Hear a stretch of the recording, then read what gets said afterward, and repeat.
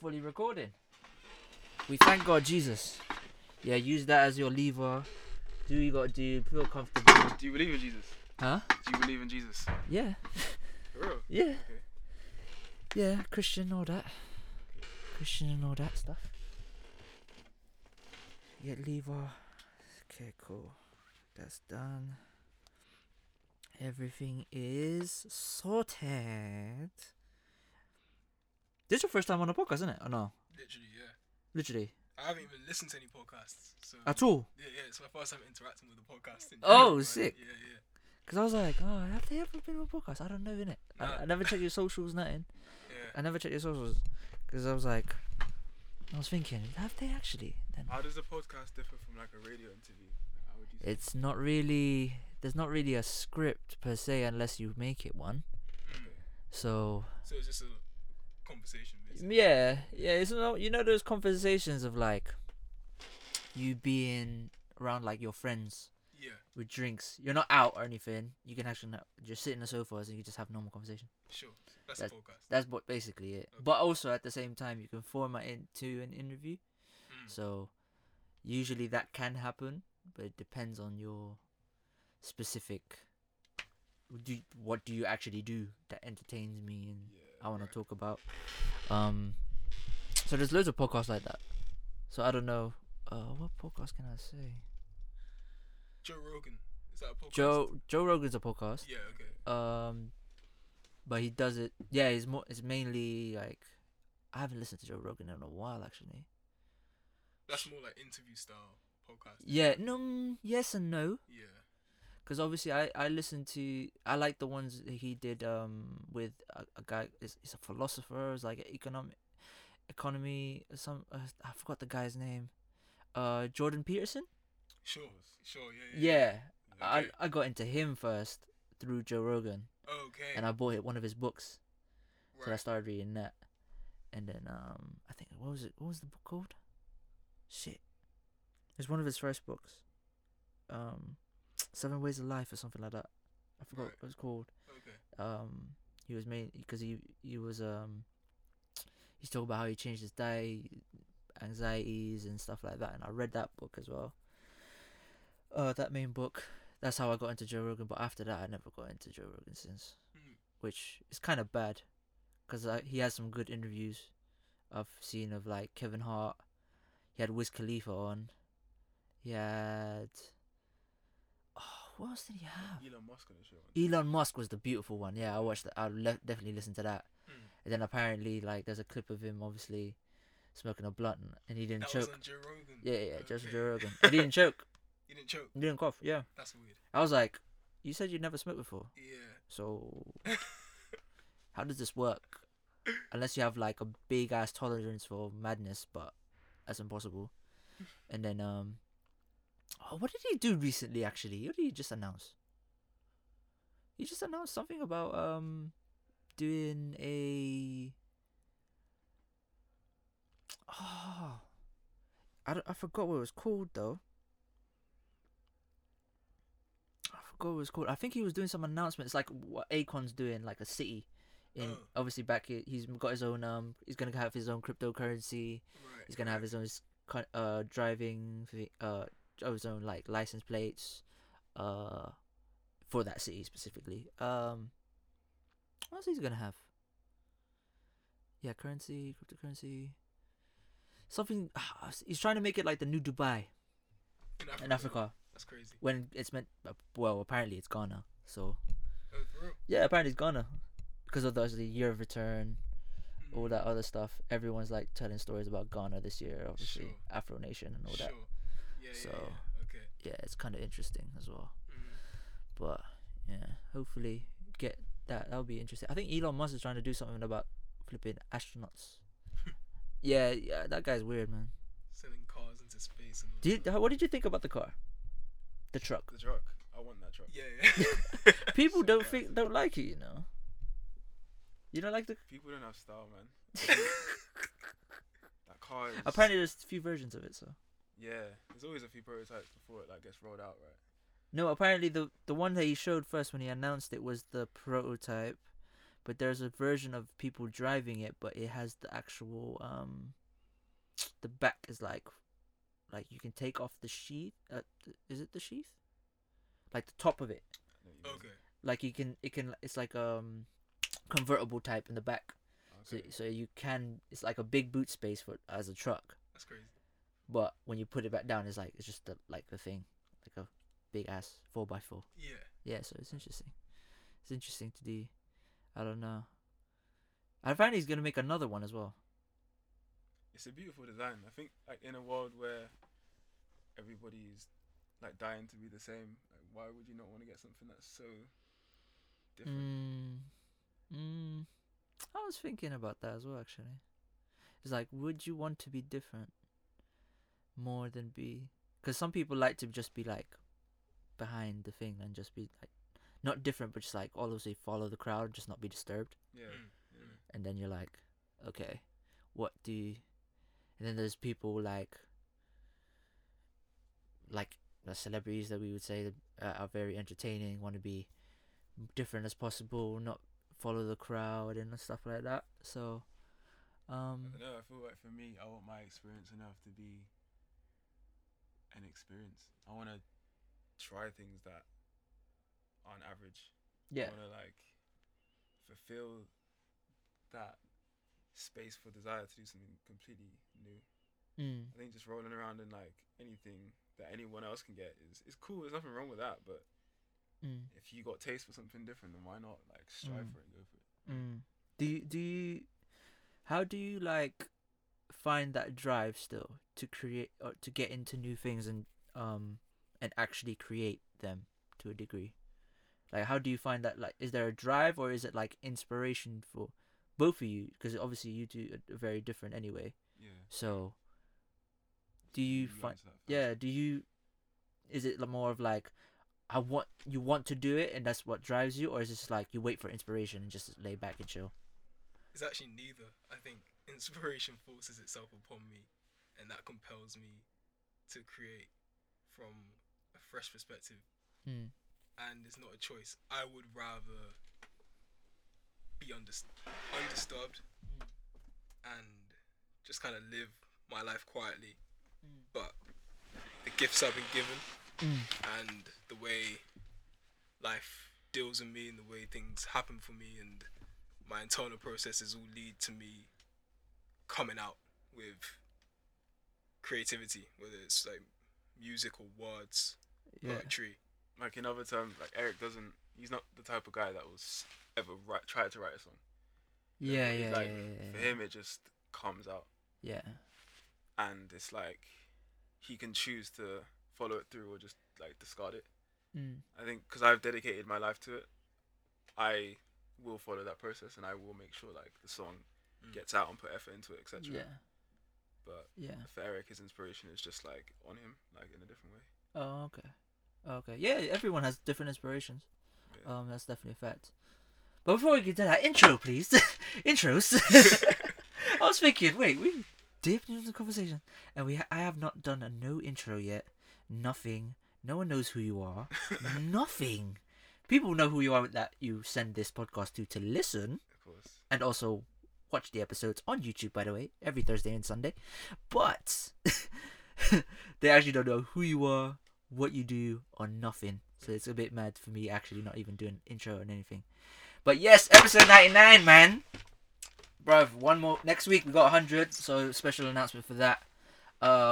Will be on the Instagram page. Yeah, Instagram page and my personal one if you follow me.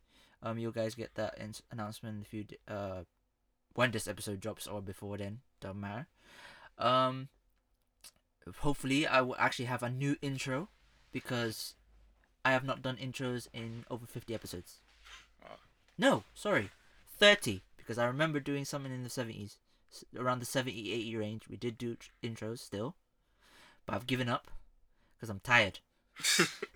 You know when you're just tired of doing one thing and you're just like bored and you're just like, oh, that's the intro, yeah. Okay, let's go back, and then it just breaks off the conversation we just had, and I'm just like, God, I just can't be bothered, so I just stop doing them and just press record, let anyone talk, no problem, and you keep it going. Yeah, people need context though, man. Yeah, I know. For some, I'll do it for some guests. Like when B last came here, she was like, "So no intros, nothing. You know me, I'm a professionalist. Like, come on."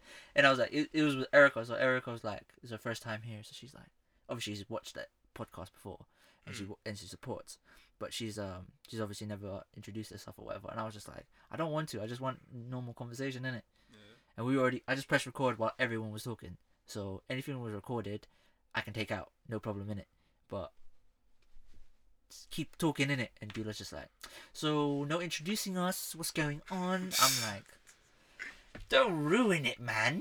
Don't ruin the good convo we were just having right now. But for this one, I have to do it because I think you guys do something kind of, you both are different in ways as well, in creativity, so I think it's only right to introduce yourselves in a proper way. So yeah, just introduce yourselves, whatever name you want to give, everything, nicknames, SI numbers, passport IDs, bank balance, maybe that what you call it, as well as the security number. This is fraud. At the back, that last three digits this at the back. Downstairs in the basement. You need to broadcast this whole thing out to the Nigerian public. Shout out to the uncles. You get me? Bare fraud in that. Emails, you know what I mean? Bare phishing emails and that. But yeah, I think it's only right to introduce yourselves properly in such ways. So yeah, go on. I'm David, known as This Is DA, producer, musician, rapper. Also one half of the duo Rich Exchange with Eric. Getting known as Low Key. I think people are now finally getting that. And yeah, the other half of the duo Rich Exchange. Okay. So because I'm gonna assume you both did not start in music at the same time. No. Who started first? Well. No, like in a sense of, I'm assuming inspiration kind of happened at the same time. It depends, like what you mean, because we both played instruments as kids. Yeah, that's already at the same time to me. Yeah. You guys knew you were blaming geniuses by the age of 5. It's like born. You know what I mean? As soon as you were born, you were already playing keys like Stevie Wonder, like it's mad. But in a sense of like saying, this is what I want to do. For me, and taking that leap. That was at the age of 17. I remember having a conversation with David. I was in my second year of sixth form, and I got really depressed, and so I picked up my guitar, which I hadn't played in 8 years, and then through a lot of inspiration from like Kid Cudi and Kurt Cobain and a bunch of grunge and blues artists, I decided I wanted to sing about my emotions. And so then I knew, because at that time I was really known for visual arts and drawing and painting, and I was getting a name for that, but I was really losing the passion and the drive for that. You got bored. I got very bored. It was really shallow. I was just doing portraits of rappers to get recognised by rappers. And it worked. I got a lot of recognition from a lot of rappers, but it got really boring very quickly. Yeah. And I wanted something with more meaning and depth, and something that could communicate with people and also get my emotions out. And so yeah, I remember telling David I wanted to do music as a full-time pursuit. He was quite shocked, but I didn't really care at that time because I just wanted to do something new, and I saw a path for me to do it, and it was more like, I'm just letting you know I'm going to do this, by the way. Oh, so you already had the leap, like you're just like giving a reminder to everybody. So basically, here's what I'm going to do. Peace. Yeah, Alright, cool, Seniors. When you first told me, I was just like, nah. You didn't even believe. I was like, that's my thing, man. Oh, is that okay? Like, that's what I do. So I felt like if you're gonna do it, like, I know how difficult it is. Sure. And just like, it's not a linear path. It's gonna take you all sorts of places, and it's gonna take you a very, very long time to like develop that craft properly. And just looking at someone at the the beginning of that journey, just like knowing, like the beginning of the woods, knowing how like dense that forest is, I'm just like, you don't need to go in there. Just figure out something else and just like do that. Yeah. I hear what you mean. Yeah, I hear what you mean. I think it's quite selfish to come from that sort of perspective. Like, if he wasn't my brother, I would be like, if he's just my friend, I'd be like, yeah, go for it. Like, do what you need to do. Okay, so. That's interesting then. So it's just because you just said like you're a bit hypocritical, of him because he's your brother and you know how it is. Yeah. As a person who took the leap early. Yeah. And then, but if it was your friend, you'd be like, yeah, go on, go ahead.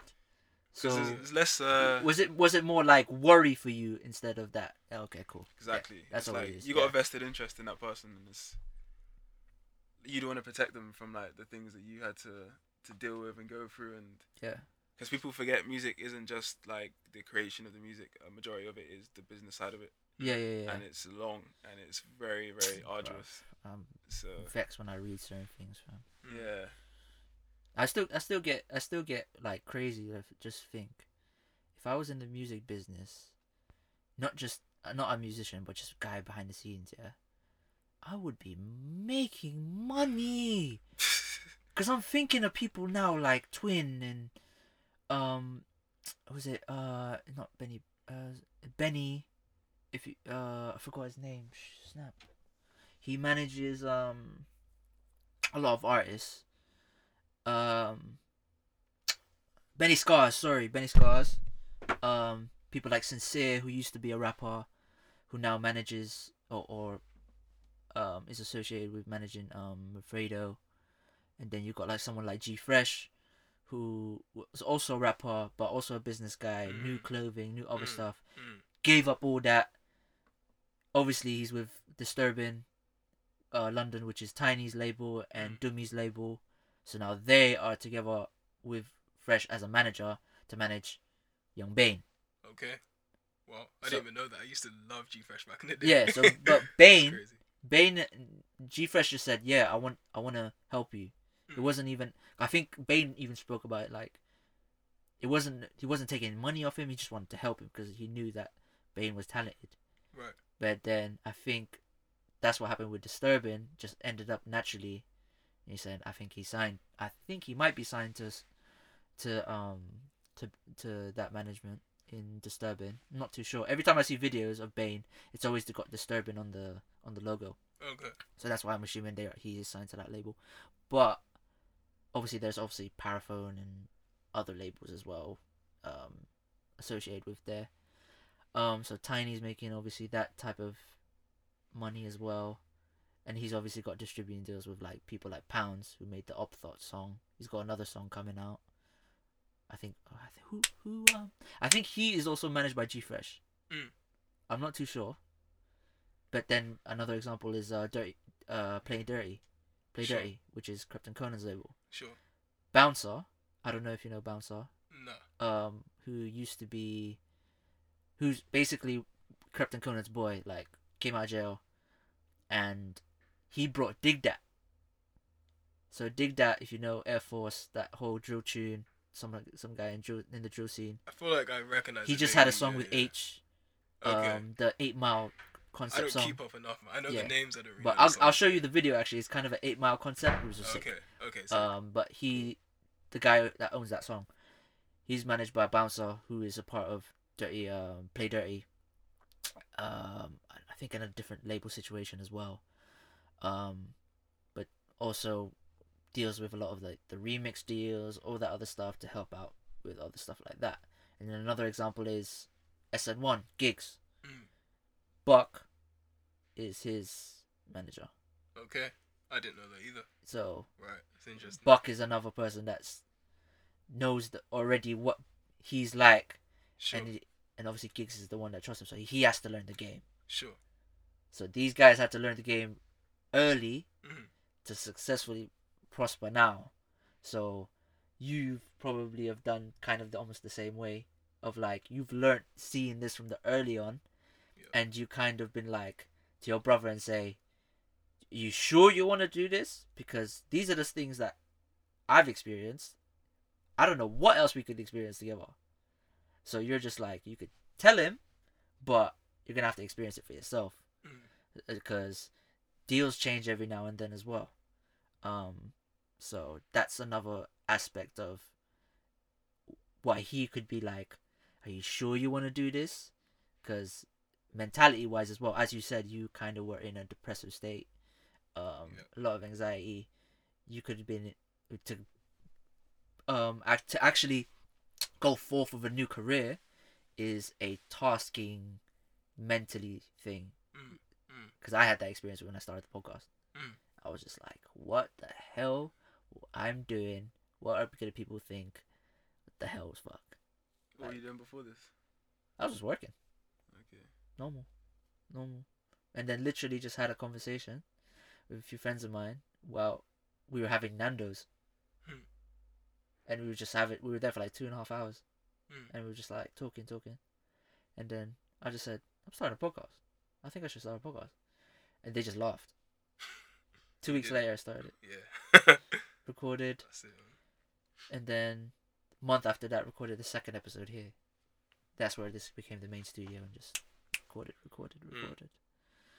But yeah, that's an example though, other than myself. But what was your starting point though? Because he's obviously showed his starting point. What was your starting point? Being like, this is my full time. This is me. This is what I'm doing. It's difficult to tell. I mean, I started like just MCing and stuff in school. What school you go to? Redcliffe. Oh, okay. And I was like, bare people I know are from Redcliffe. Jesus. Yeah. Either Fairfield. Fairfield. City Academy. Redcliffe. Yeah. Maybe Whitfield. Because that was the bad boy school. Was it? Yeah. Okay. That was going around my school, like Whitfield, like the hoodmans. I Whitfield. went to a Christian. That sounds posh. I went to a posh school, innit? Okay. Like St. Bede's. Oh, okay. Very posh, like Sure. Catholic school. Yeah. So these people were telling me, I'm like, what was the school? There was a school that I was meant to go to. St. Thomas Cook. Is it St. Thomas Cook? Thomas More. Thomas More, Thomas I think. Cook is the... No. It was Thomas, St. Thomas something. Okay. But that was the school I was meant to go to. Okay. But my parents were like, nah. Because they felt something was wrong. They've changed their name, haven't they? St. Thomas More? I'm not too sure. But Okay. they were just like, no. Right. And then I switched to St. Bede's. I think St. Thomas More became Fairfield. That's what I think. Maybe I'm wrong, but I feel like I'm not too sure. I'm not too sure. Somebody out there will know. But yeah, that was anything. But yeah, for you, as starting point. So instruments. At the age of... I used to play piano in primary school. Used to like read and write sheet music and stuff. That is fucking mad. But That's... yeah, I stopped it early though. I did it from like, it's probably like 8, and I stopped by the time I was 10, 11. Do you still know how to play now? I don't know how to play anything at all. Oh, for real? I just know how to produce music. Oh, okay. But I don't actually technically know what I'm doing. I just like, I know go what with sounds, the flow. Yeah, what sounds cool. Okay, cool. But it's not a hindrance at all. Like, lack of knowledge in this realm is not a problem. So I think there wasn't ever a conversation in my head like, this is what I'm gonna do full time. I think like the first time I heard myself back on a song when I was like 14, I knew I was gonna keep doing it forever. That's cool. That's cool. Because not all of us at that age would know what we were doing. I'm way too self-assured, man. Yeah. That's like, it's a good and a bad thing. Yeah, because we got, as human beings, we do have addictive personalities. So yeah, at that young age, you're so like, it's like when you're a kid in a candy store, just addicted, like running around, everything, doing something, doing whatever. And then when you get to a certain age like that, to start saying, this is what I want to do, is very, I wouldn't say it's rare, it's very uncommon though. So it does happen, but not as common as people think. Yeah. So it's a bit different. Have you guys had deals? Any deals like that? Business deals? Nothing like that? Or is it just normally independent releases? No, I've had a manager at one point. Did some PR companies and stuff, but all of that is still independent in some respects. So no deals at all. Because obviously managers a bit of a having an agent to having a manager is completely different when it comes to splitting contracts and money and stuff like that. So I'm assuming that was a case as well. That's I just found out that literally like 2-3 days ago. So I was like, wait, what? So having an agent takes out this much, but a manager takes this much? Nah. You have to pick one or the other. You actually have to pick up one or the other. So it's kind of mad. So because I've only listened to one project, you as a collective. Okay. Yeah. And obviously I was at your Beulah brought me to your listening party. Sure. I was there. Yeah. And I listened to like some individual stuff that you guys played towards the end, right? If I'm correct. Okay, yeah. I played a couple. Yeah, for my EP. Yeah. Yeah. So those were unreleased stuff. At the time, now they are. Oh, now they are. Okay, cool. So I've only listened to the actual the collab project, the group one. So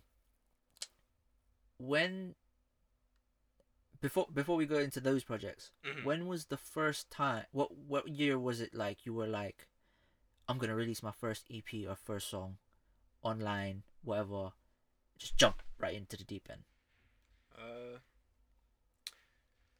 Put out a little like mixtape thing when I was like 15. Yeah. It was like, so I used to do grime back in the day. That's as usual, yeah. Come on, we always do listen to grime. School days, like you had the you had the BBs, BBMs and that, and you could only put like 2-3 songs on the phone. All them times. Come on. And stuff. Yeah, man. Yeah, I was making that project basically, and I was like, okay, this is gonna be half grime and then half rap. Okay, cool. So slower tempo, and then I was just vocaling more rap type beats, and I was like, this is way more comfortable. So grime's not for everybody, to be honest. Yeah, I kind of disregarded like the 140 after that, and then. But you still respect it though. You respect the people. That... Absolutely, yeah. I mean, like if that's where I came from, like a lot of my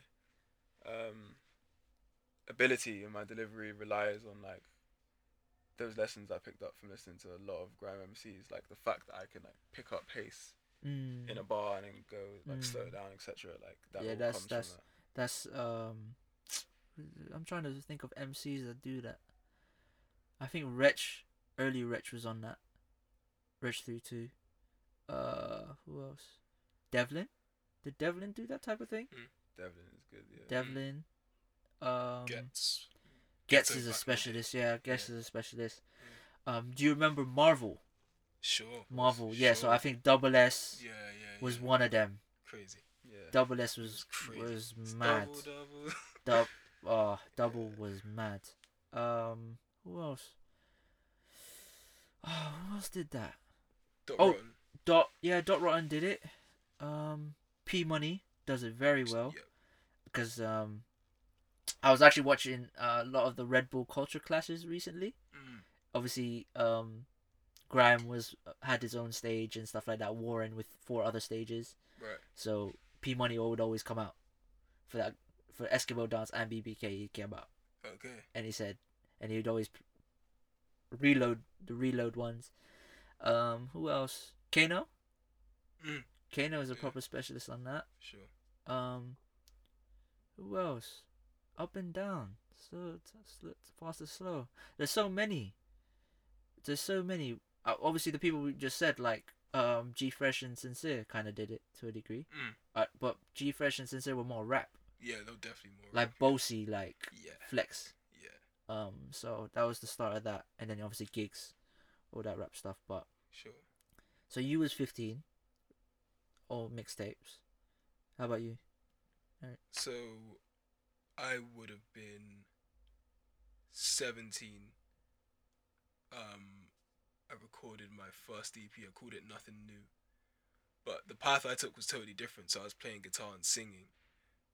And it was really grunge influenced. So I was going through my grunge phase. Oh, that's fine. So that's fine. It was like a lot of like heavy guitars, power chords, like just really dark like I tuned my guitar down so that it came out in a really like dark kind of way. And yeah, it was just me just kind of singing about depressed emotions pretty much. Yeah, So that's fine. that was like a Like 5-track EP. that was 17. How old are you guys now? 23. 23. 25. 25. So that would, yeah, around your age would probably be that sound was starting to blow up a little. Not blow up a little, but There was like a resurgence of it. a small resurgence with Kid Cudi. Exactly. Cudi was the resurgence. Yes. Yeah, that's true. And then a lot of artists started playing guitar a lot. Yeah. Didn't Wayne have his own rock? He did at some point, yeah. Wayne had his rock thing. Yeah. That was a time. Prom Queen was my favorite song. Prom Queen. Yeah. Oh, okay. I listened to that album. I remember How to Love.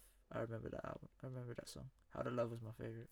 The album that got me into playing guitar and singing was Wizard by Kid Cudi and Dr. Genius. You know what? I never got into taking that. I never took that album in properly. Yeah, a lot of people hated it. I wouldn't say I hated it. I just never took it in properly. Because I respect Cudi as his own. Because Pursuit of Happiness and Man on the Moon and these albums I think are incredible. But I just never took that album in properly. It's a good one. And I don't know why. Yeah. I actually don't know why I did, if I'm honest. But I think what it was like the perfect synergy between like a hip-hop artist using their singing ability on rock music, but it still had its like hip hop element. Like a lot of the productions like still had the kind of hip hop kicks and snares and hi hats, and the rhythm was there. Like Rick Rubin type stuff. For sure. Yeah, Rick Rubin is definitely the guy one of the guys that started that. Yeah. So before we get into the actual the project, the collab project, from now. This project now, to the first stuff. What do you see the difference wise? And also, do you like still the first stuff? Because a lot of artists would say their first stuff was trash. Yeah, I mean anything that you say in your like adolescence is not gonna be on the mark. Yeah. So I don't have any of those like recordings still. Oh, okay. If I did hear them, I would not want to hear them. But I think that's the weird thing about living in this generation, because like you can just record so much of your existence, and so much of your existence doesn't need to be recorded. There's a lot of like thoughts and ideas and looks you go through, etc., that you don't need to see that back, man. You need to just live through it. And I think I made a lot of music that I'm very glad it no longer exists in any like form. As far as like somewhere in some cyberspace. You never know. It could be still there, bro. Internet's the internet, man. So we all know that we can't delete everything that's in the internet. True. Could have saved it onto their devices. Screenshot. That's true.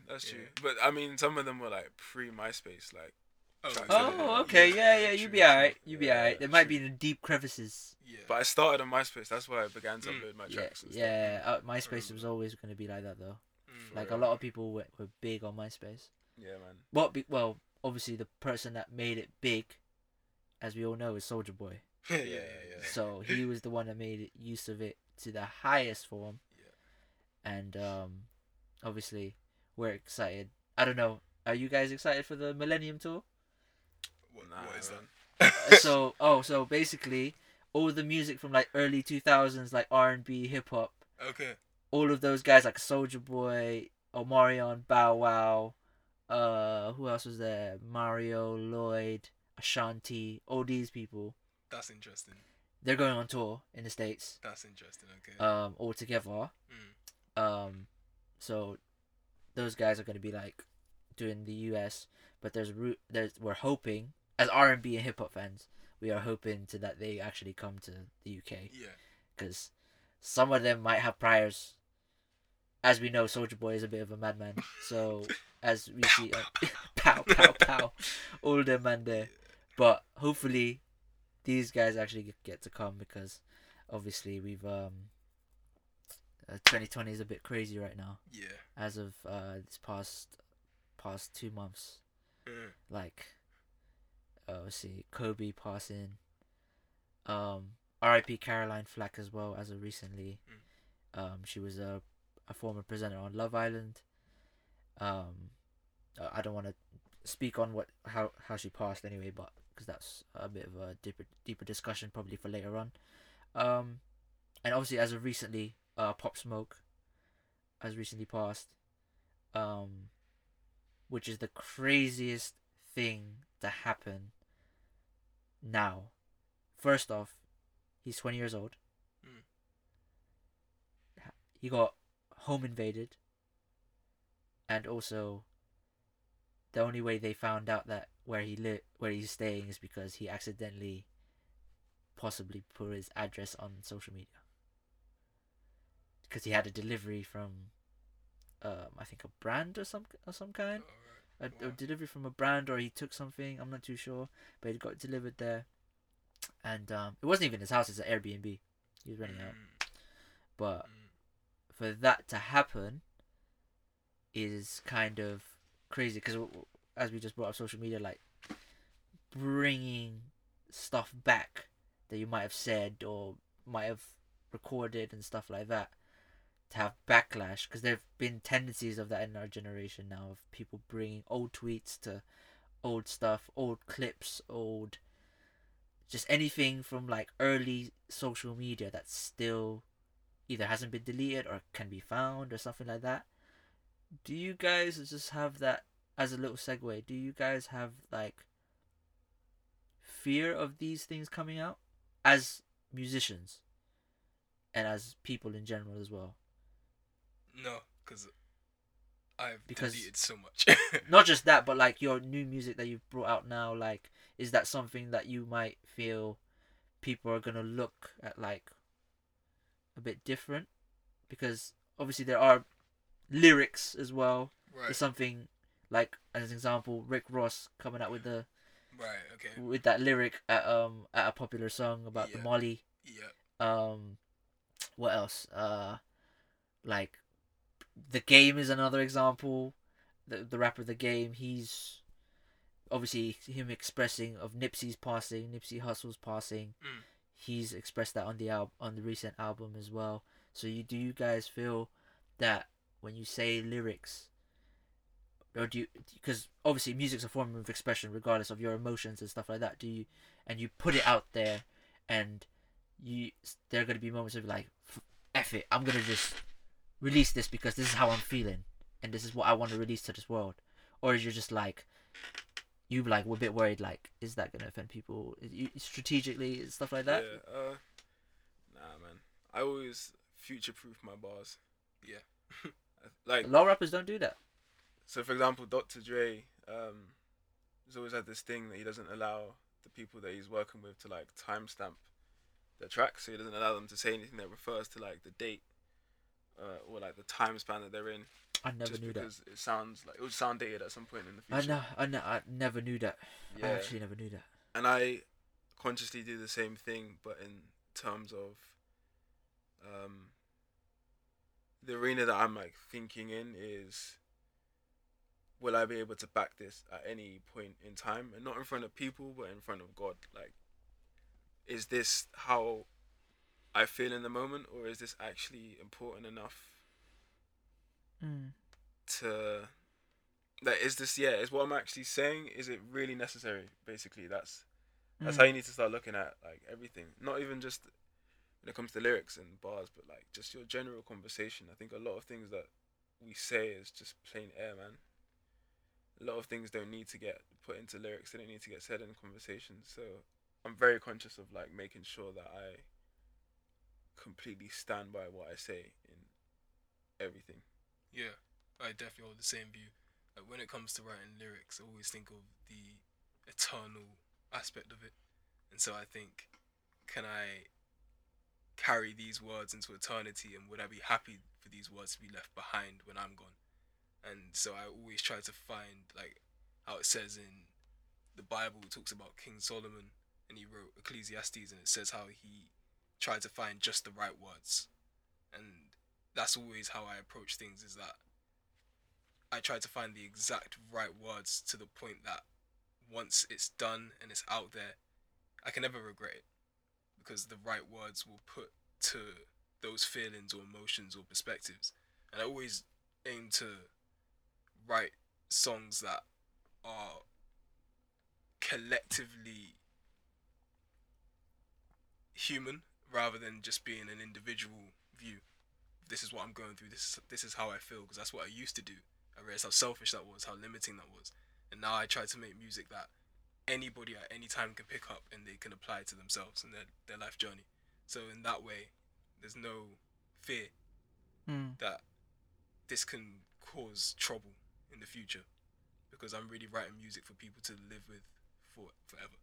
I think that's the main difference between like what we're doing and what a lot of people in this generation are doing. Like, we're trying to make music that is eternally applicable to every circumstance. I don't want to make songs for environments for people to just like enjoy themselves or feel something in the moment, or for the sake of like making a certain amount of money or pleasing a certain amount of people. I just feel like if that is the case, what's the point of doing it?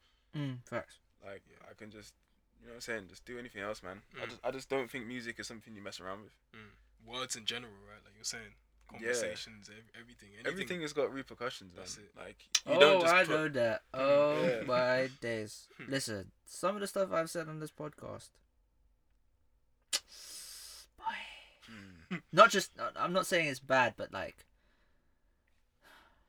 just some craziness. I'm thinking about it back right now. I'm having reminiscent of certain times. I've said some crazy shit. That might be not as crazy, but it's a bit mad. Just to hear it, you're like, ooh. Yeah. But you might find it funny. I don't know. One of them ones. But I'm trying to think. Who would be?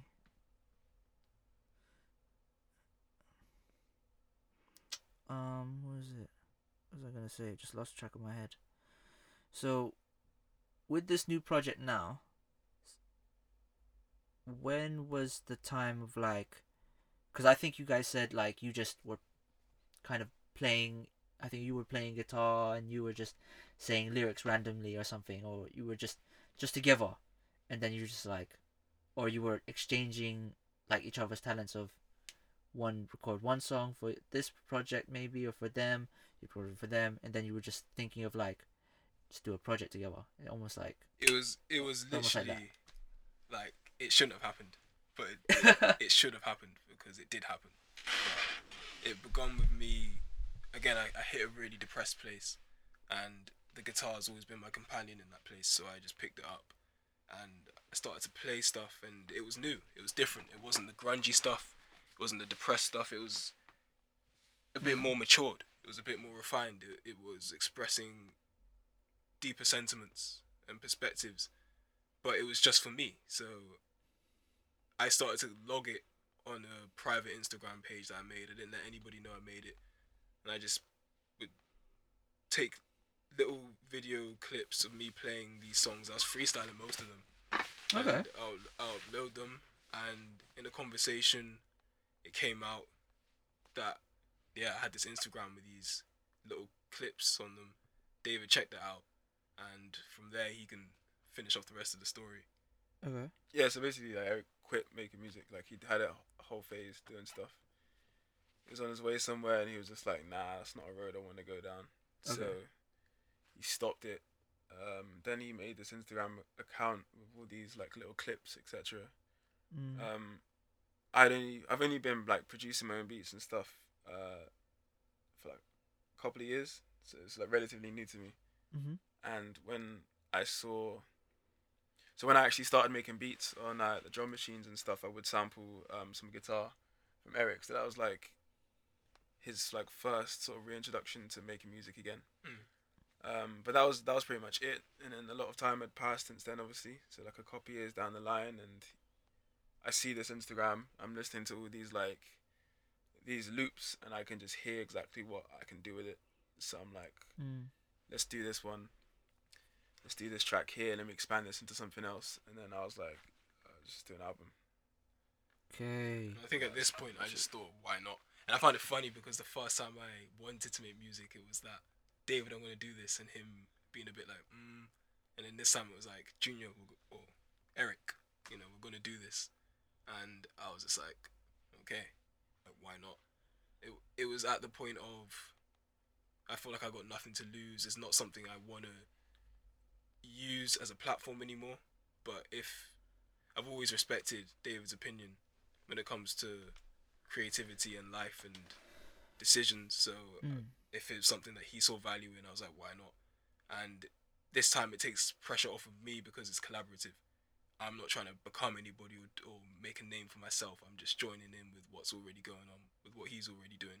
And I loved what he was doing. So I was like, cool, let's just collaborate and see what comes of it.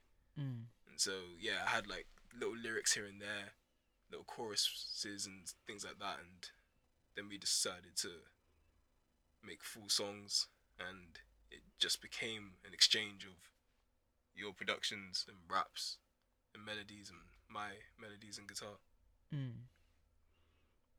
Anything else to say? I don't know if you guys want to say anything else to add more sauce to the story. Nah, it's just like working with Eric is like the easiest thing in the world to me. It's just the way that we both understand our own spaces in music and then each other's space. It's like I could just make a loop, like a instrumental loop, and then we can just play it for a while, and then one of us will come up with a melody, another one will come up with a different melody, and then we would just record that melody, and then we put words to it, and it just happens like so quickly. It's like the most natural thing. How long did it take you guys to do the project, you think? Maybe like 8 months, I think. Yeah. Okay. I was making the collaborative project, and then his solo project, and then my own thing at the same time. So yeah, it could go a lot quicker if I just focus on one thing at a time, but I like to just do as much as I can. Yeah. When I can. And that solo project was really me just redeeming myself, because I made a 4-song solo EP when I was in art college. So the year after sixth form, I would have been about 18. And yeah, again, it was just really just dark and depressing, and it just had a very bleak tone to it. And this time I wanted to give people something hopeful and bright and light, and something that they could take into a dark space and see beauty and something good in that space. Yeah. Kind of like a gift to them. Yeah, a gift to people. Because I feel like with the music, it's not something that I've chosen to do. It's something that has been bestowed upon me to do. And so I'm compelled to use it for good. It's like a superpower. Yeah, think of yourself as a superhero. Always, you got always. Is it weird to say, like, as a creative, you gotta think yourself as a superhero? I love the concept of superheroes. Yeah. So you it's kind of a weird thing to say, but it's almost like doing creative things makes you almost like a superhero. Yeah. So that would probably be an interview for that. Because I'm looking at this album now. Which one was my favorite song? Because you played it. I'm trying to think of it now. Not that one. Yeah, Turning Point was my favorite song. Okay. Turning Point. I don't know why. I think it's because when I heard it at the listening party, it was either that or maybe Tempe Cambi. Maybe. Yeah, it was that one as well. Okay. Yeah, I'm just trying to think now. Yeah, so that was probably 2 of my favorite songs from the listening party, and then listening to it back, I was like, I remember this song, and I remember this song. Because certain people I was talking to that I know that came to the listening party as well, that I knew before I left, I was talking to them. They were like, "Oh, this tune was sick because of this, the way it was this," and I was just like, I never listened to it properly like that. And then when I listened back, and I was like, I get what they're trying to say now. Okay, that's cool. Because I was just listening. I was just there just to listen. Sure. I wasn't having an opinion of. I was an open mind. Surprises me. That type of thing. So that would probably be the thing that I would say, but Why would you say turning point? Probably beat wise. I would just say like I could just play that in the car. Yeah. I could literally just put that in. I could literally, if I'm in a car with my dad, put that on. He will not think they're swearing, and it's fine. Sure. Because you know what parents are. They're like, they play on the radio, or they play their own music, and I'm like, I'm either in Filipino music, or I'm listening to the radio. Sure. And I'm like, no disrespect to my country, I do love you, but I don't really want to listen to that.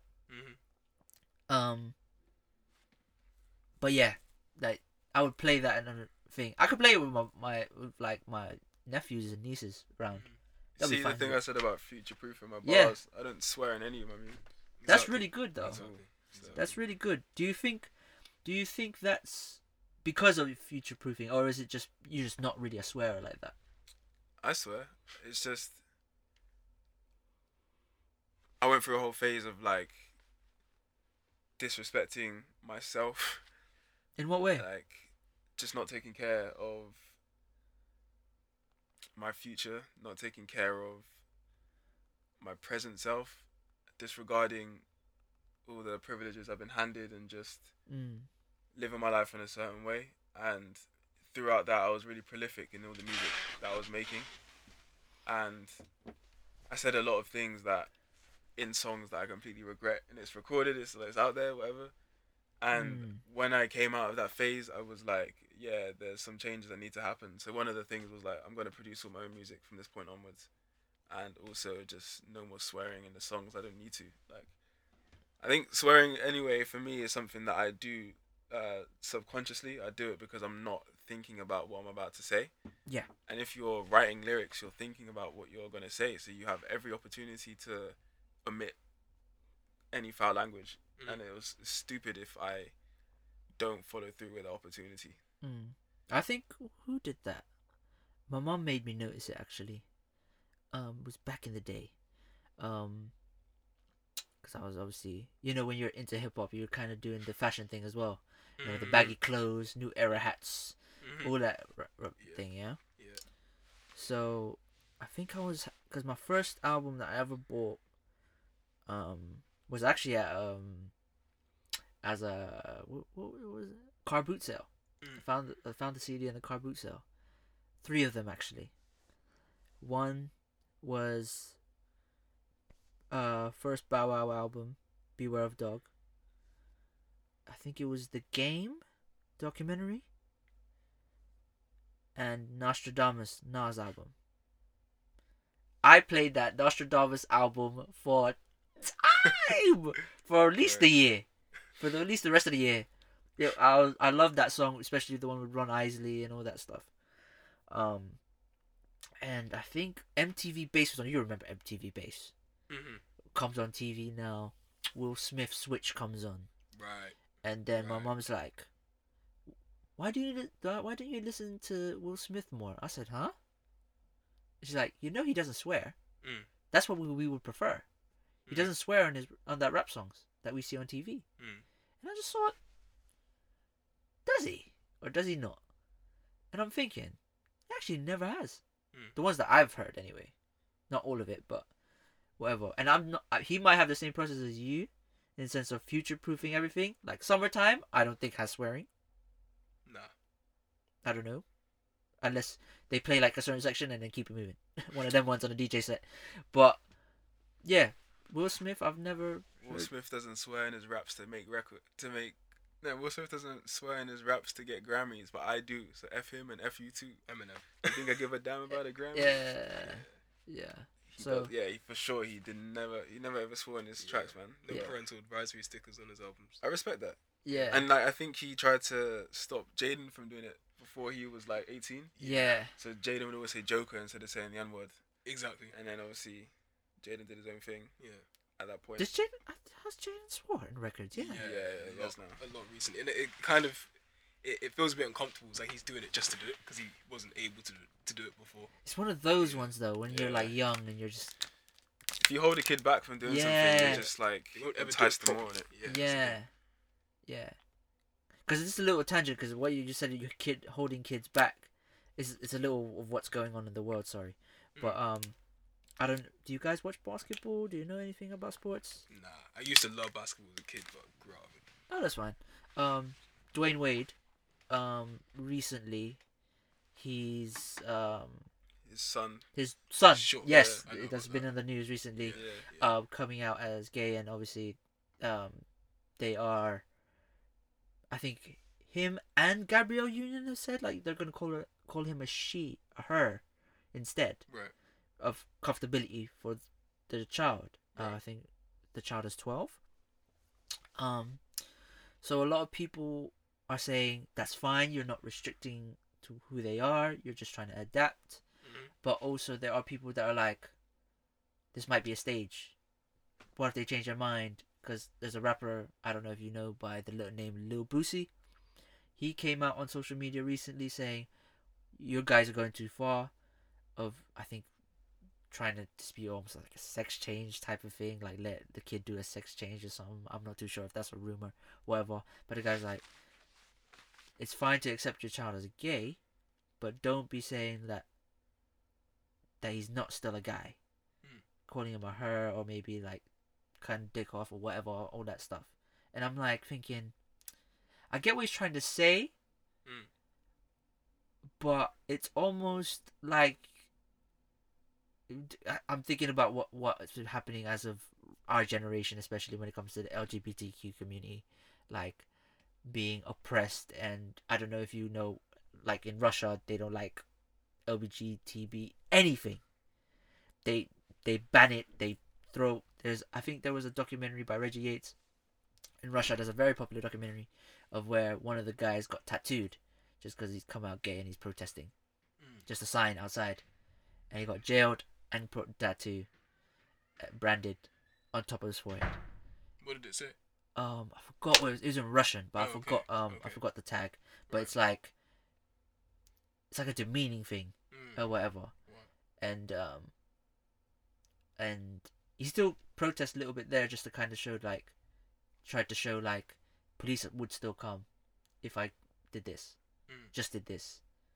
And people would rush me or actual beat me up, throw knives at me, try to kill me, various other things like that. Even politicians are like that as well in Russia. So it's quite a thing. But when you mean in terms of restricting children, do you think Boosie's right, by the way, first? And who do you think is more? Because obviously mental health is another example of this as well. Because if you're restricting someone, it's obviously at a certain age there's a possibility of mental health problems. Not trying to find out who they actually are as people and stuff like that. So out of this whole thing, what do you guys think? Just in general. Global parenting is a whole other issue. The fact that now we're living in an age where you can get a report on how you're doing as a parent over the internet. That's just weird anyway. Yeah. Keep everything in your house. Sure. Do you like these YouTube families? The YouTube stuff? I don't really watch that sort of stuff, man. Yeah. Nah, I'm not really into people like that. Yeah, watching other people live life is a bit weird. Yeah. Yeah. And then second of all, I'm a biblical man. I'm a Ghanaian man. Certain things just can't. I hear you. I hear you. Yeah. Period. Yeah. End of. Yeah. What have you got to say about it? I concur. But you just let people be. To be honest, you just let people be. And yeah. It's none of my business. That's man. it. We've all got God to answer to. That's the thing. Man. End of the day, if you think that's correct, then hold it down. I hear you. But you will be judged for your parenting, as well as the things that you personally do. You will also be judged by the things that you instill in your children too. So yeah, okay. If you think it's correct, then you know what I'm saying.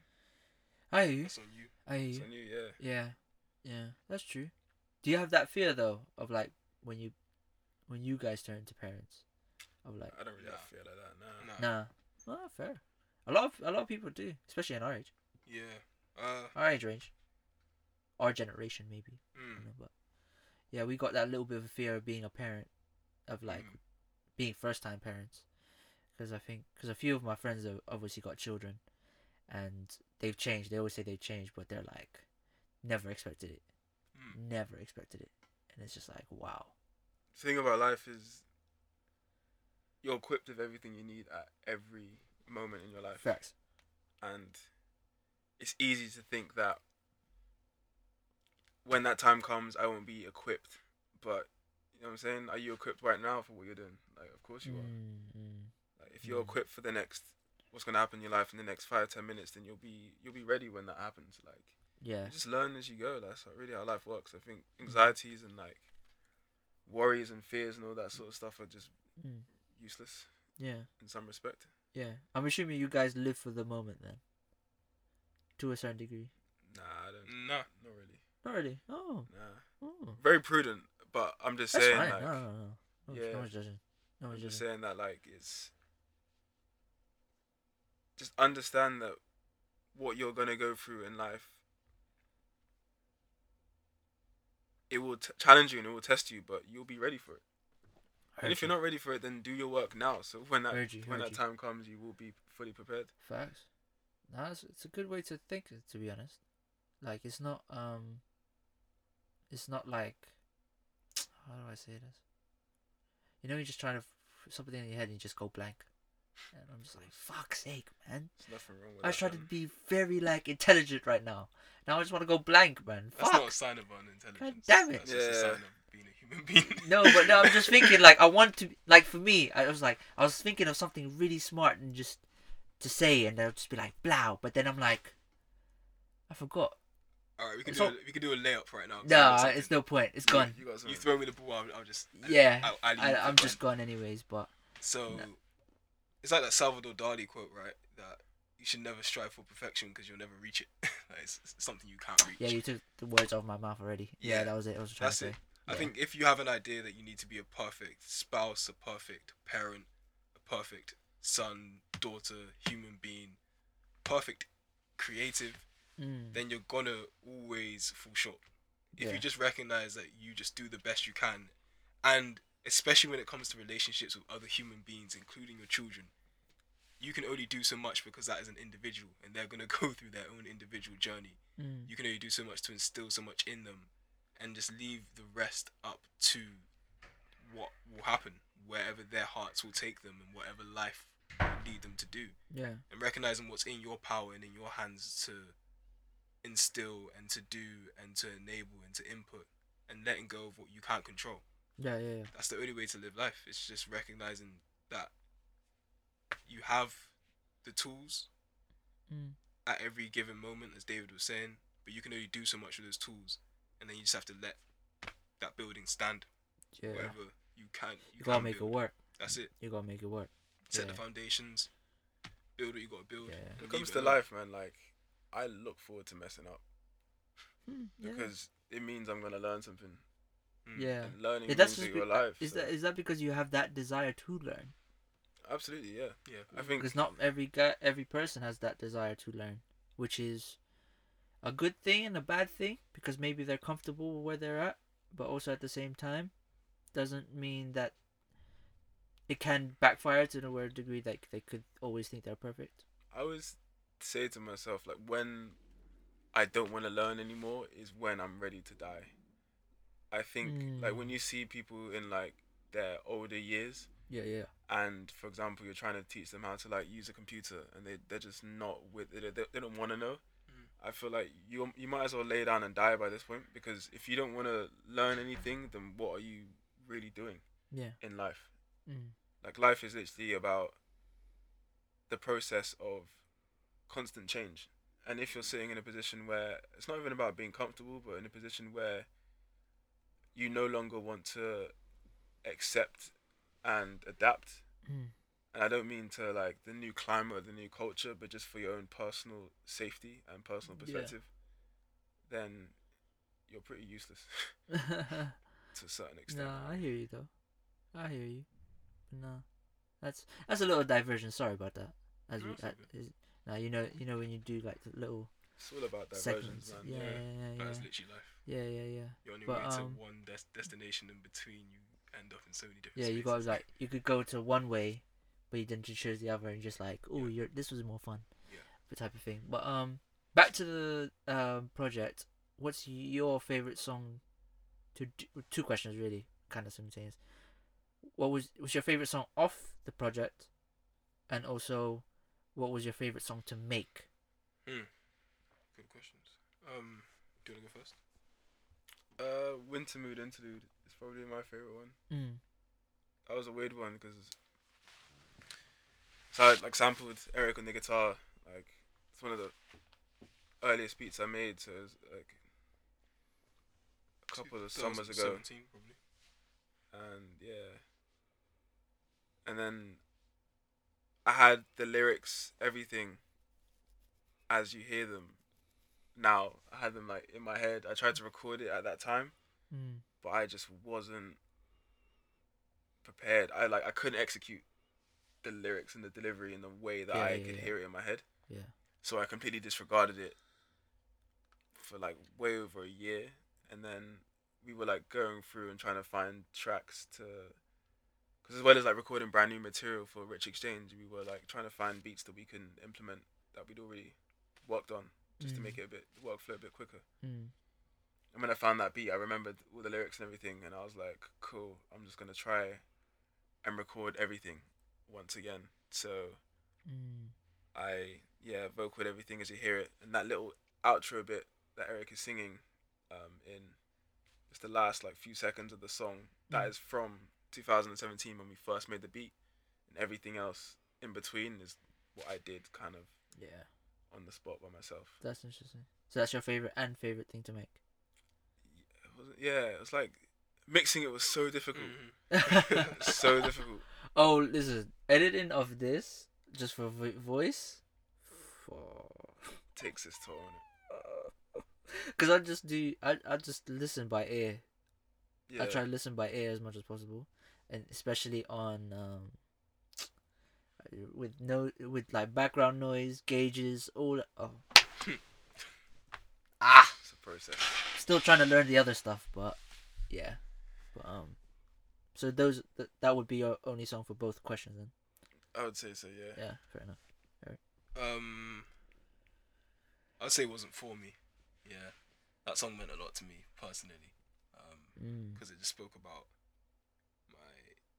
my transition from that dark place into a better place, and it just felt like the first song I kind of bossed up on.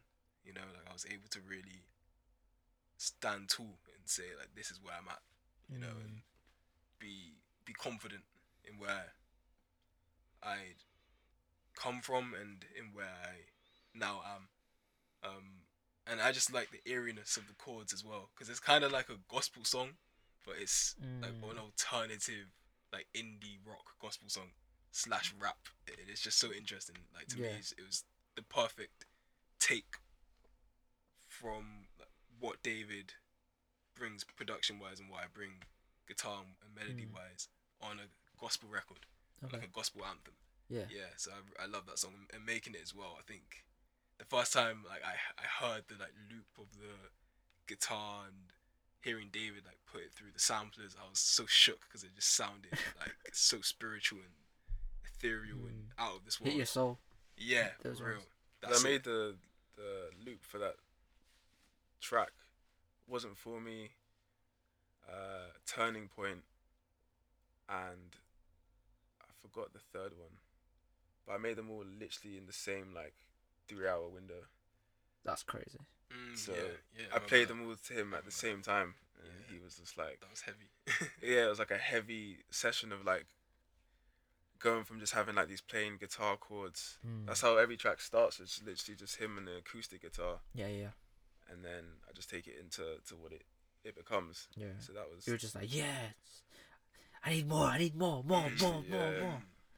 Yeah, that's always good though. That's always good to hear and see. For everybody that is listening or watching on YouTube or whatever, please listen to the project, because I think you'll just enjoy it. I think from top to bottom, you'll enjoy. You might, as people do, they're very picky on songs, sounds. They might not like this flow. They might not like that flow, but you'll at least enjoy. At least I would guarantee 2 songs, 2-3 songs, at least, because I think there's you guys just put yourselves on there, like, as human beings. The way that this conversation has flowed, just in general, you can kind of tell that the project will reflect this type of conversations that we've had, and you can tell from the music that you've that was played, not just that you've released, but also that when you're releasing the listening party, I can kind of get it now. You know, it just clicks. After during this conversation and after, you can tell it relates.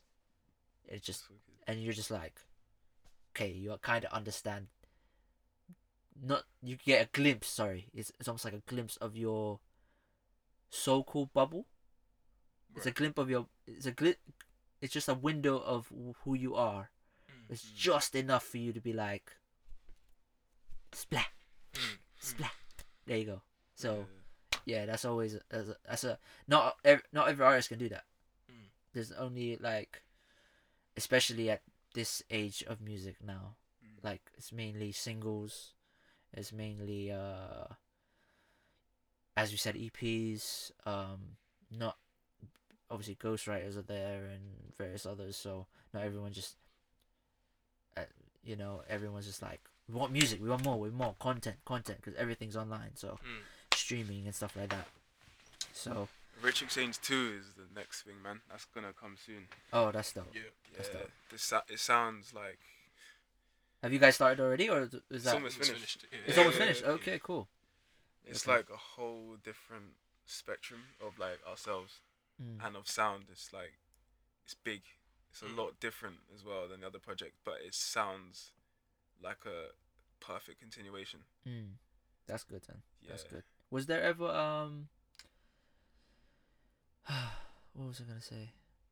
Collabs wise, because I think during the listening party you guys said about people coming from overseas. Okay, yeah. Yeah. How does that work for you guys? Because I'm gonna assume, just by from this conversation, that you guys are kind of like introverts. Is that a thing to say? I am 100%. Yeah. Okay, cool. I think I've become. You've become like, too much hanging around with me. Yeah. Just like put him in the same. You've absorbed his genes. And at the same time, I've absorbed a lot of, like, extrovert qualities. Exactly. Yeah. Okay. Cool. Like, cool, I cool. was very socially, like. You were just you were just unavailable in your head. 100%. And I was too available. Yeah. I think we balance each other out. Is there anything that's too available? Oh yes. Yeah, I was an open door, like, 24/7, and you need to close doors. It's dangerous to leave doors open. Anybody can come in and plunder and rob. I get what you mean. Your house. It's like, for me, weird to say, like, I like my own space. I like being alone, but sometimes I do miss people and talking to people. And I had that problem for a while, I think.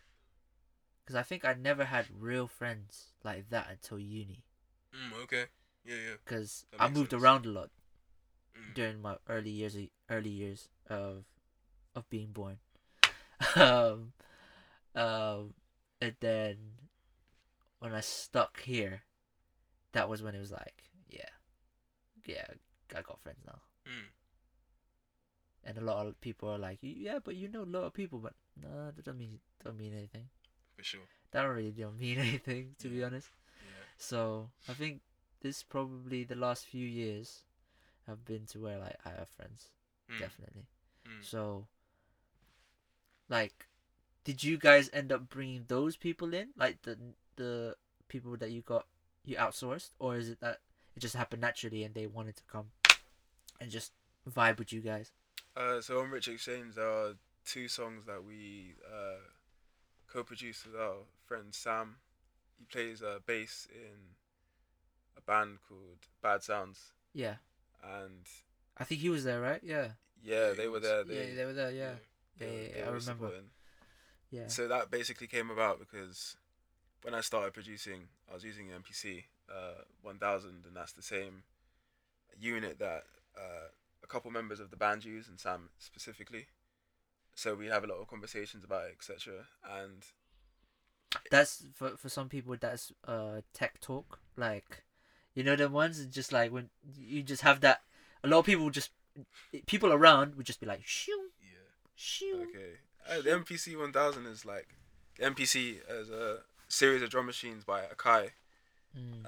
Yeah, I've seen them being used here as well. Yeah, a lot of your like favorite hip hop tracks have been produced in MPCs. Yeah. Kanye specifically is heavy on the MPC. Jay Dilla. Jay Dilla. Just Blaze. Dr. Dre's is a 3000. Was it A-Rap Music? Of course. He's just used that MPC to the fullest. Yeah. Like, his fingers are built for it, man. Like the speed. When he produced, what was the record he produced? I don't know if you guys know a guy called Dave East. Yeah, I've heard of him. I'll play you a record that he produced with Tiana Taylor. Okay. You would never expect, because I'm assuming you guys seen him live, like the live videos and that how he does it freestyle, whatever, and played that completely different. Okay. I'll play it through the speakers later, but it's completely different. But yeah, that NPC is mad. So, how did you guys get in touch then? It just happened online, I'm assuming. With Sam. Yeah. Yeah. So we were just talking, and through Instagram, and I just said, yeah, we should make a date to jam. Went round to his place, and we're just figuring out what we should sort of work on, and we started on Exit Close. I had like the guitar loops on my sampler, so I had a little SP Roland sampler. Sick. So we gave them to Sam. We expanded that, worked on that, and then I had made the loop for Tempi Cambi already with the drums, everything, and then I played it to him, and he was just like, "Yeah, leave that with me as well." So he just added some stuff to it too. Yeah. And that was it. And then we got the whole project and Eric's Slump Sundays project as well, mastered in Finland by a friend that stays there. Cold. So he studied in Bristol. That's how we got to know him. Oh, when he okay, moved back. cool. Yeah, he moved back. So yeah, we keep it close knit. We only like Yeah. work with people that we're really familiar with, etc. The way it happened with you and Sam, then that reminds me of how was it Kanye and Timbaland with the production of Stronger happened. Yeah. I think Timbaland helped with chords on certain parts of Stronger. I think Ye was already created the actual bass line, everything, just the rhythm, everything, concept done. Yeah. You just needed something else, and that's when Timbaland was in the studio and just go crazy with it. Timber is like my favorite. Yeah. Who's your favorite producers then? Who would you say is yours? If you gave like maybe a top List. 3, top 5, yeah. You go first, and might inspire some out of me because I can't really think right now. What's he called? Zach Hill of Death Grips. Okay. He produces all the Death Grips discography. So he's got. What genre is that? That's a very good question. It's a blend. It's a blend of Yeah, everything. it's Okay, cool. I need to heavy. check that out then. I'll check that out. Electronic, yeah. I'll check that. madness. I'll check that out. Yeah, definitely. So him, Timbaland,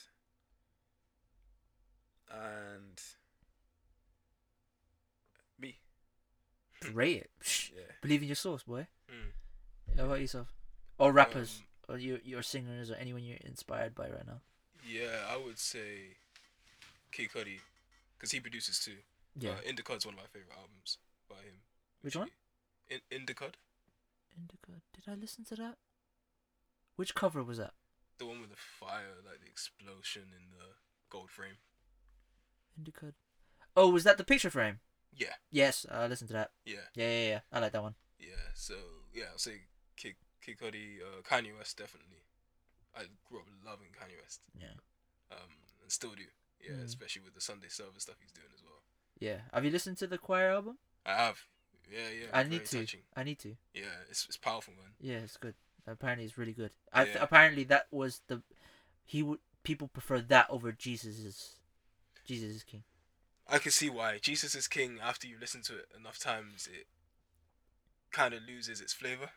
But Because I have a belief that it's not. People say it's a gospel album, but I'm like, I don't think so, Mm. because of the fact that I think it's more of a concept of gospel. So he's a man that was lost and said, I'm a changed man, and God has helped me there, and God helped me create this album. Yeah, it's gospel influenced. Yes, but I wouldn't say it's a gospel album. Nah, because he's not a gospel artist. So We could say that about, obviously, Blinded by Your Grace by Stormzy. People consider that as a gospel album, but gospel song, sorry. But that's not a gospel artist. True. So that's true. Fair enough. I mean, labels don't really matter, man. Like, yeah, I think in this day and age, every artist is capable of producing it, making anything. Yeah. Yeah. And I think, like, if you're not always talking in a very Christian way, does that make you not a Christian person? Like, it's no different than, like, that's very true. I always rapping this way, but now I'm rapping a gospel song. Yeah, that's true. That's very true, actually. So it depends on people's perception on that person, really. Yeah. Or that artistry. Sorry, Yeah. I wouldn't say person. That's a bit offensive. But yeah, as them as an artist. Just trying to think of producers, because I'm a big production guy. I love production for some reason. I'd say Pharrell. Yeah. Is I'm a big fan of Pharrell clips, like Neptunes. Apparently there's going to be another Neptunes project. I'm not too sure. There's a rumor. I'm just saying. So Chad, please, my Asian brother, please come back. Please come do you back. prefer Pharrell over Timbaland? Because one of the he's hardest produced. universal questions. It's the hardest because I love Timbo. For the fact, I don't know if you watched this clip of him playing songs for Jay-Z. Of course. Sure. When he found Dirt Off Your Shoulders. Sure. Yeah. That you got that bounce. you got that bounce. You got that bounce. And he played songs. There's one beat that no one recognizes, but the rest are songs for Brandy. Oh wow. One of the songs are for Brandy, Ludacris, and something else, and obviously Dirt Off Your Shoulders, and the other one which no one recognizes. So those 4 songs. One was for Brandy, which ended up on the album. The other one is obviously Ludacris as the popular. Is it Potion? Yes. Potion. Yeah, and Dirt Off Your Shoulders. So that was one. So you would say Pharrell is. I don't know, because Timbaland has different source with like Justin Timberlake. That's the thing. Missy Elliott. Missy, Aaliyah, like. Come on, bro. And then you got Pharrell that's Jay-Z. involved with Justin Timberlake and outside of Neptune's clips. Yeah. And Jay-Z, Kanye, you know what I mean? T.I. He's done. Oh my god, the T.I. part? Yeah, that's still mad to me. Crazy. Ryan Leslie is definitely one of mine. Okay. I have to put Ryan Leslie. But yeah. I have to put Ryan Leslie for some reason. I don't know why I gravitate to that guy as a person and as a musician. I don't know what it is. I think it's because of his flipping videos that he puts of him in the studio. Okay. And he just goes ham. Okay. Like, oh my I god. remember watching this one years ago, and he like had a black card, and he was just producing this track, and I think he wanted like sax on it or something, and he just I remember, yeah. bought it right there on the spot. The guy delivered it, and he just played it, and I was just like, bro, how can you flex like that? That's He actually just bought it and said, I need it delivered today though, and he paid extra. So yeah. And then obviously the Mozart documentary as well is one of my favorites. I haven't seen that. No, I haven't seen that. It's when he made. It's after his case. Okay. It's after his court case about his laptop. Oh yeah, that was huge. The $1 million one. Wow. But actually, he's actually said this. Watch the Throne was in there. Oof. Wow. There was Watch the Throne songs on that specific laptop. Gosh. A week before he lost it. That's crazy. So he was meant to be on Watch the Throne. That's crazy. Oh, I see.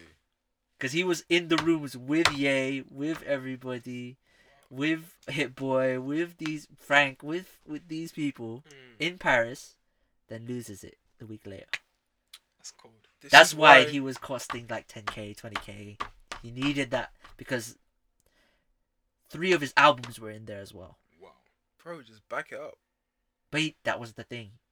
I think he wasn't thinking like that. He was just because he's tied to it. Tied to it. You know what I mean? So those would be my favorite producers. And outside of that, Obviously Rick Rubin is I'm a fan of. Who else was there? Travis Barker as just the drummer, I think is incredible. Insane. I have to listen to a project with him and him in the game, because I forgot about that. They had a few songs. Heavy. Yeah, it was incredible. Yeah. I don't know who else. Obviously Dre. Obviously there's UK producers. I don't know if you know any UK producers. I'm trying to think of some. Can't really think of any. Obviously J5. Sure. J5 is popular right now. Skepta as a producer. JME as a producer. Javon. I don't know if you guys go. A guy called Javon. Nah. He's produced a few things. Really, really sick. Okay. A guy called Coltrane. I don't know where he's from though. He's from the UK. Who else? Production. Shaka. A guy called Shaka. He's from the UK. Okay. Super, super dope. He sings as well, right? Yeah, he sings. He's a writer, singer. Yeah.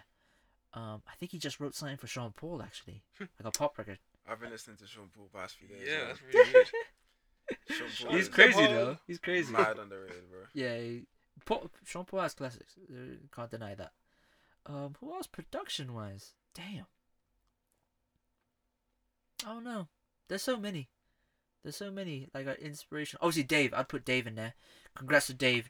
He just won Album of the Year. At the Brit Awards. Shout out to Stormzy as well. He just won Male Solo of the Year at the Brit Awards as well. I wish Burna Boy won the international award, but it went to a group called Fouls. I'm not too sure. I don't know where they're from.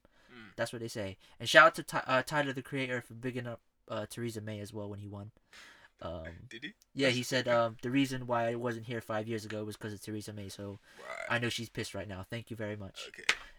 That's the. I'm sure she's got bigger things to worry about. Yeah, but that was the reason he couldn't come to the country 5 years ago. Sure. Because of he's got I think he's got priors. So those are things. But yeah, before we go, actually, just a little glimpse of because obviously your stories are a bit different. And we've obviously covered a bit of that as well. A lot of the topics right now in terms of musicians and creatives is mental health. So just a little glimpse of how you guys deal with it as people would be some kind of an insight to help maybe someone that's listening, maybe help to someone that's because I'm an advocate as well, just of especially guys, because as guys I don't think we do it as much. So I think expressing it is always a good thing. Whether it be on private, to God, around family, friends, that's always, and regardless. So I don't know if that's something, or just one little thing that you guys want to talk about mental health that could help someone, and how you express it. Obviously, music is the main thing, but just in general, and that would be probably a great way to end the show, really. Yeah. Well, I just got very public about my mental health. No. I think I've been public as well on here. Yeah. So, yeah. Yeah, because like for several years, I was privately dealing with moments of depression and suicidal thoughts, and I would always like find a way of pushing it aside and not facing it and not opening up to people about it. And then heading into this year, it got very severe, and so I went to the doctor, and then from that I found confidence to begin those conversations with people. Sick.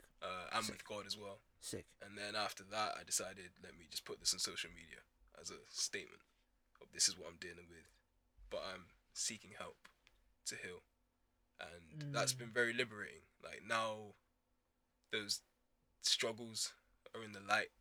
I feel like I can actually deal with them effectively, and I got support. I got people around me who are checking on me, and people who are going through a similar thing too. So that's opened up a lot of very deep conversations, so I don't feel alone anymore. That's good. Yeah, there's power in being vulnerable. I think the only advice I'll give people is talk about it. don't let those demons grow in the dark. Everything evil and sinister grows in the dark. When you bring it to the light, it can't survive. And so, jeez, them bars there, yeah, nah.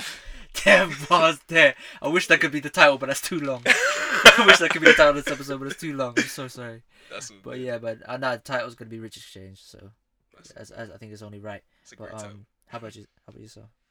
How do I deal with it? If there have been episodes or anything like that. Absolutely, man. I'm human. Everybody deals with it in some way, whether or not you acknowledge that's what's happening. I think I'm the type of person that I go through a lot of things and I don't acknowledge how I'm feeling until it manifests into something, and it's often too late to do something about it. I'm just like behaving in a certain way, and I realize it's a problem quite far down the line. So I've now adapted, and I try to stay on top of my mental state, try to keep healthy socially, because I think, like I was saying, as an introvert, spending a lot of time by yourself, your ideas, and your internal dialogue is very, very loud, and that is not necessarily a great thing. Yeah, it's not a good position to be in, especially when it's just not a good position to be in. So over time, I think I've just learned how to be more honest with where I'm at. Yeah. To watch where I'm at, exercise regularly, eat right. It's very important. Like what you put in, you get out. Yeah. To spend time listening to the right things as well. There's a lot of negative voices in the world. There's a lot of like things on social media and advertising and media in general that are just so toxic. Advertising is mad, man. Yeah, the things that these companies want to do to you, it's like you need to. Sometimes I'm like, I just need to just get in and get out. Yeah, sometimes I'm thinking, should I go work in advertising just to kind of see what the deep dive of it? Because the way that it's looking and stuff I'm hearing, I'm like, shit, is this how they do this? Yeah, it's crazy. Yeah, it's just crazy. Just understanding like the fact that you intake so much information and you're flicking through and you're seeing thousands of images per day, and not understanding the origins of a lot of your feelings and emotions because of the influx of information. It's overwhelming. It's overwhelming. So you will be overwhelmed naturally, and I feel for people who are coming into this world. Like I think as a kid I was oblivious to what I was growing up into, but now I'm here. I'm like, this isn't really a place to stick around. Yeah. And I understand why a lot of people feel that way. I heard you. But we're all necessary. We're all here for an absolute reason. If we weren't supposed to be here, you wouldn't be here. Yeah. And I think it's just important to be productive, be creative, and hang on in there, man. Like, you're so necessary.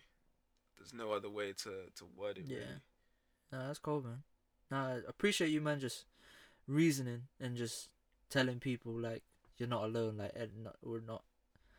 you're not just suffering alone. Because there was a guy, actually, recently, who used to be a drug addict, cocaine addict, and he's obviously been clean for 10 to 20 plus years, and he had the thoughts again of addiction, and the way he got over it was to speak to his wife about it, and now he's okay.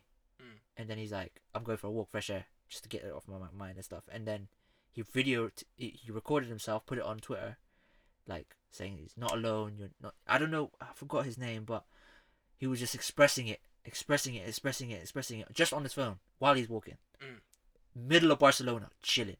Like, so I've had that in a sense of not being able to express myself and just not having not having conversations, and like I'm still kind of close. Like I had a conversation with someone actually about it, like, because she was saying about star signs. We were talking about star signs and stuff like that, and she found out what my star sign was. It's like and she kind of realized how I was and stuff. It's kind of like the trait of my star sign, and I was like, not necessarily. I think it's just me as a person, like from young, when you just made me that way, and then certain things grew with being the only Asian guy living in this certain area, to being different already, not having that many friends, even though I have a lot of people that I know around me. It's like trust issues and actual insecurities and various other things. So that's why I'm thankful having this podcast, and we're reaching 100 episodes. That I'm just happy that it's got to this, because there were times, and people know that, where I nearly gave up and just wanted to stop, just gave up, and then people were just saying, no, don't worry, you're okay, man, just keep going and recording and stuff like that. And then it's just I've never not regretted it since. I don't have no regrets on not stopping. And just there were times I'm like, done, I should be done with this, like what the hell, but nah, man, we just made it. So this is a great time right now for anybody that's starting podcasts or on podcast game for time or thinking about quitting. Like, listen, not everyone survives in this game, and so consistency is key. Keep at it and you'll get there. Obviously it's already hard for me just doing this by myself, but obviously you got the support of people, not just James, but other people that have come through on this podcast, our supporters, people I've obviously outsourced or anything like that. So I just appreciate everybody that's come through. Episode 99, so appreciate you guys just coming along. This is the first time we've actually met and had a conversation. Yeah, that's funny as well. But I think it's been just a great conversation in general. So it's been an honor to have you guys just talk, not just about music, but just life in general as well. And kind of show these guys like, yo, being different is cool. Being different is a superpower, as we said. Superheroes, you superheroes. So that's always a great thing to say. So usually we have an outro song. I don't know what to pick. I was gonna think you guys might have one of your songs, maybe, or do you want an outro song off the project, or do you want like just a random song? Okay. If I'm picking, then Wasn't For Me from the project. Wasn't For Me. Yeah. Okay. Cool. That will be the outro song for this episode. So iTunes, SoundCloud, Spotify, Google Play. I'm trying to get into Tidal as well, so Jay-Z, please holler at me. I'm trying to tie anybody there, bruv, anybody. But yeah, trying to get a Kith and Kim podcast. Shout out to Guap Magazine, we're on their platform as well, so shout out to them. YouTube Thursdays and Sundays. So hopefully you guys tune into those, subscribe, comment, like, everything. Their socials will be in the description below as well. Obviously check out Rich Exchange, as well as their individual projects. I think that will be a good insight as well, not just the collaborative project, but actual individual projects as well that's on streaming platforms. And obviously I'm hoping no one looks for those old mixtapes, because you won't find them. You know, the ones that download, that click download.